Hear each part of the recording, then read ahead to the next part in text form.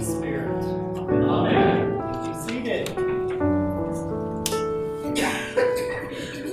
of all, I'd like to thank all of you who are hosting Burma refugees, and I know that all of you are continuing to keep them in your prayers. I'd like to also welcome any of you who are Burma refugees here, and those who have dual citizenship in Florida coming back up here.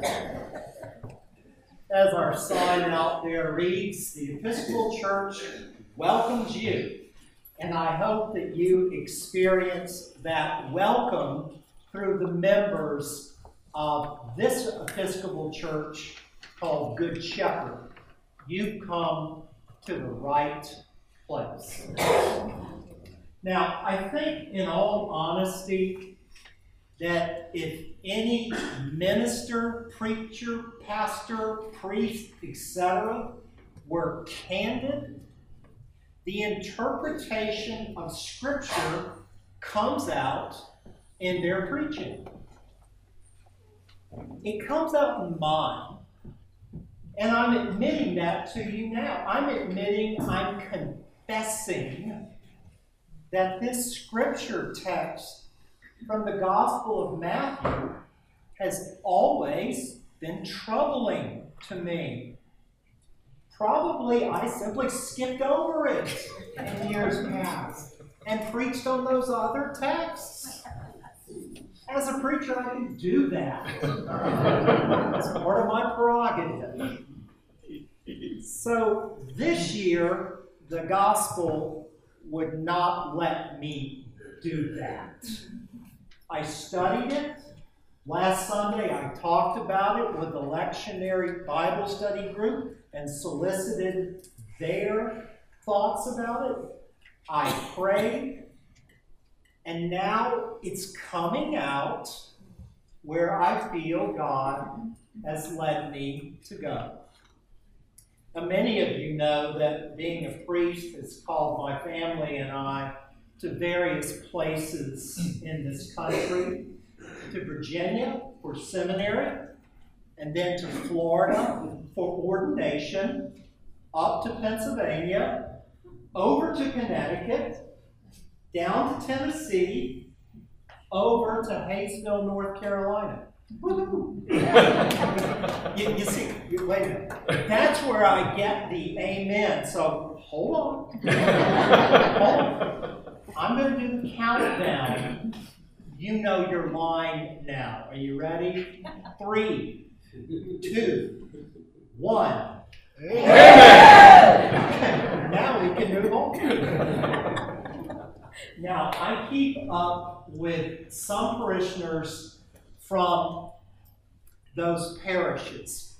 And in Connecticut, for example, a friend of mine moved to Vermont and restored this historic house to make it into a high-end bed and breakfast. Their specialty was classy weddings. If you look them up on the internet, they receive 5-star rating reviews. People were making reservations for their weddings well within a year in advance because of their popularity. Perhaps you did notice the word was.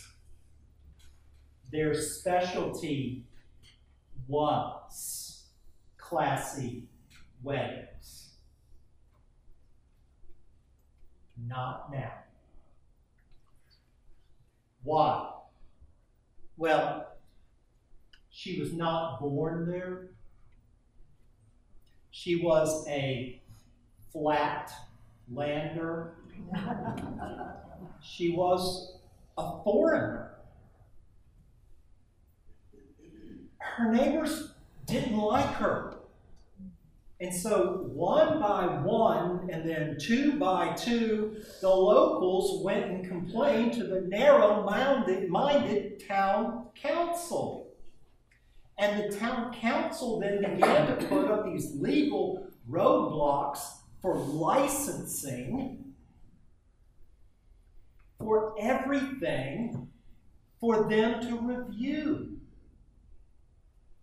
And the town council finally invoked their right to approve those licenses or not up to 2 weeks before the wedding. You see the problem. No one can plan a wedding for it to be halted 2 weeks before the ceremony. I simply can't run my business like this, she pleaded frustratingly in front of the town council. That's right, one of them replied. He further went on, because we want you out. It worked. Now the place is up for sale. In today's gospel text, Jesus talks about pointing out another person's fault. If they don't listen, bring along some more to do the same. And if they don't listen to them, bring it in front of the church. And if they don't listen to the church, then kick them out. In other words, it's what the town council did to my friend. That's right, we want you out. See, that's the dilemma for me. Why I don't like this text is that the person doing the confronting might be wrong. They're guilty of spiritual arrogance, judgmentalism, hypocrisy. They are doing the correcting out of this sickening sense of enjoyment, the need for power, for bullying.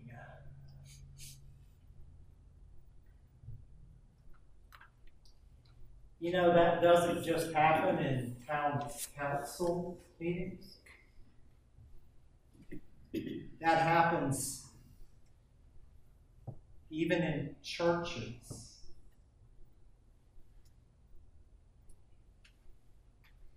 Okay, let's all kind of catch our breath here and pause.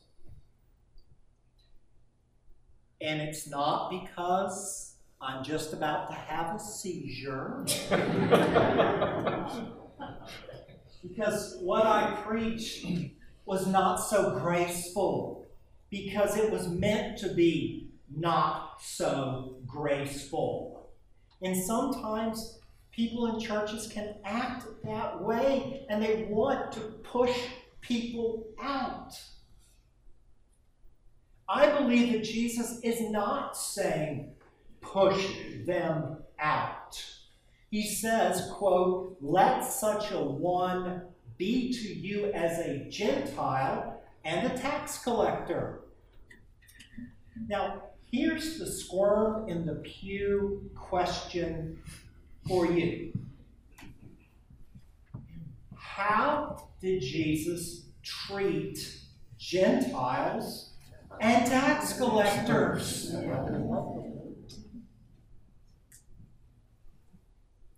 Let's back up. Now, to the Jews, Gentiles and tax collectors were the enemies. Gentiles were foreigners, who the Gospels sometimes referred to as those Gentile dogs.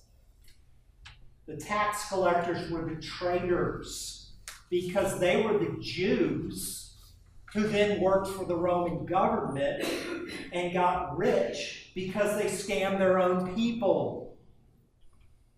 So let's not kid ourselves here. They were bad people. At least to the Jews they were. So how did Jesus treat those bad people? You remember that song, if you were raised in the church? in Sunday school, all I have to do is say the first line. Zacchaeus was a wee little man, and a wee little man was he. Stop. He was a wee little man, and guess what he also was? A tax collector. And so, as the scriptures of the psalm says, they called him down from the sycamore tree, and then Jesus went and ate a meal with Zacchaeus and his friends, who were all tax collectors. And the author, according to the Gospel of Matthew, to be redundant here, was Matthew, and guess what Matthew used to be? A tax collector. Now on to the Gentiles. How did Jesus treat these impure dog foreigners who used to come to him? Now he didn't say, well, since you're a Gentile, scram, I'm not going to heal you, and I'm going to withhold the love of God from you. No. He healed the desperate. He loved those who were unlovable. So if churches treat those bad people who are just thrown out like Jesus would have treated them, then boom, he's just turned this gospel text on its head.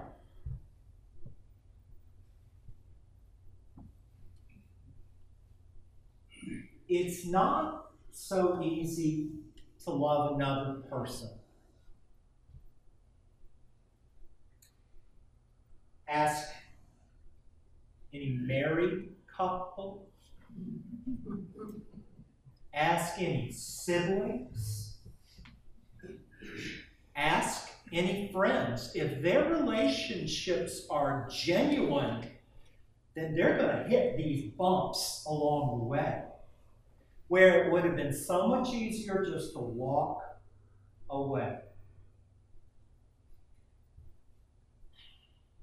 This gets personal, doesn't it?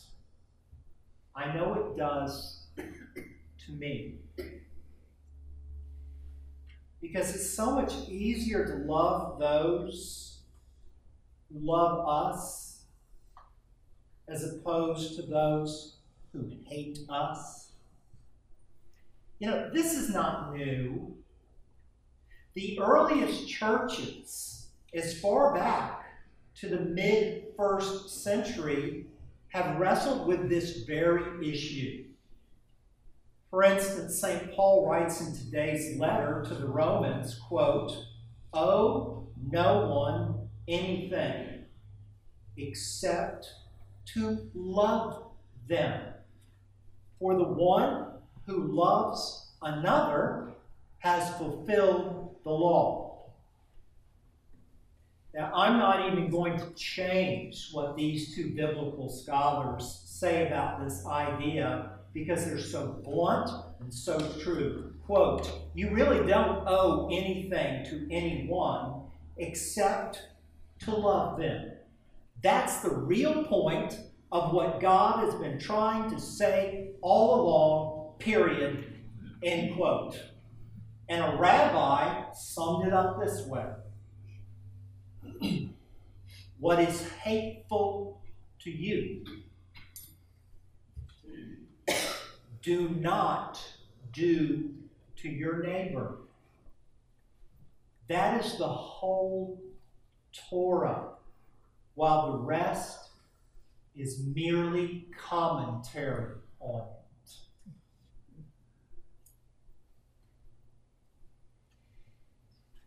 The complex question is, what is love?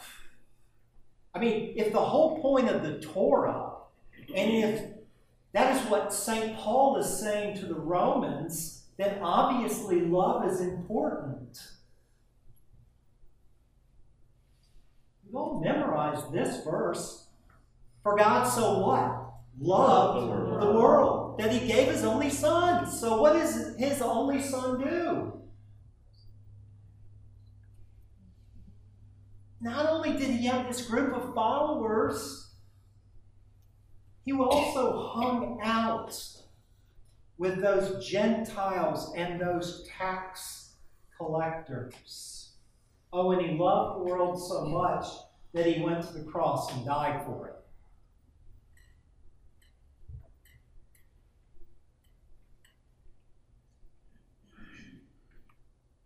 God so loved the world,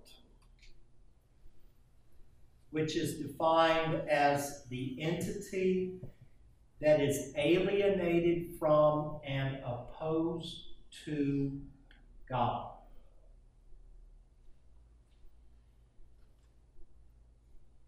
Jesus died for the world, which is not the end of the story, because death is not the end. New life comes out of death. And from time to time, we all need to be reminded of that. Now, let me bring us back to that tough question. What is love? Personally, I think love comes down to acting like God through giving sacrificially to those who are hard to even like. Evil takes, love gives.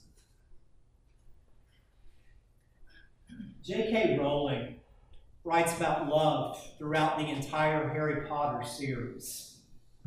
And there's this one scene where the good wizard Dumbledore and the evil wizard Voldemort are talking. The old argument, Voldemort said softly, but nothing I have seen in the world has supported your pronouncements that love is more powerful than my kind of magic, Dumbledore. Perhaps you've been looking in the wrong places, Dumbledore suggested. You know, it's so hard to see love these days in the hate groups who clash with protesters, in hurricanes, nuclear weapons.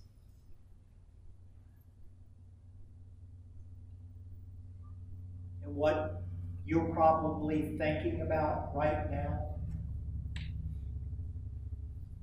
Dumbledore suggested perhaps we're not looking in the right places, that we're looking in the wrong places.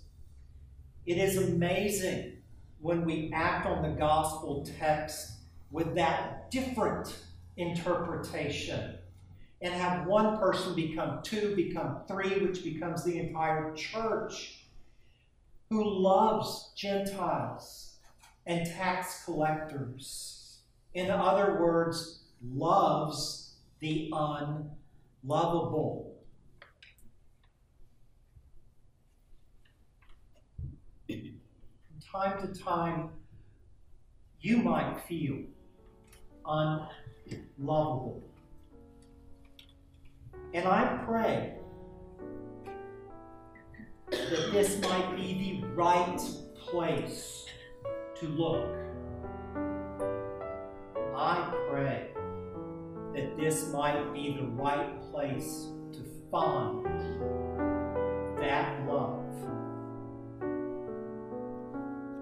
that Jesus lived.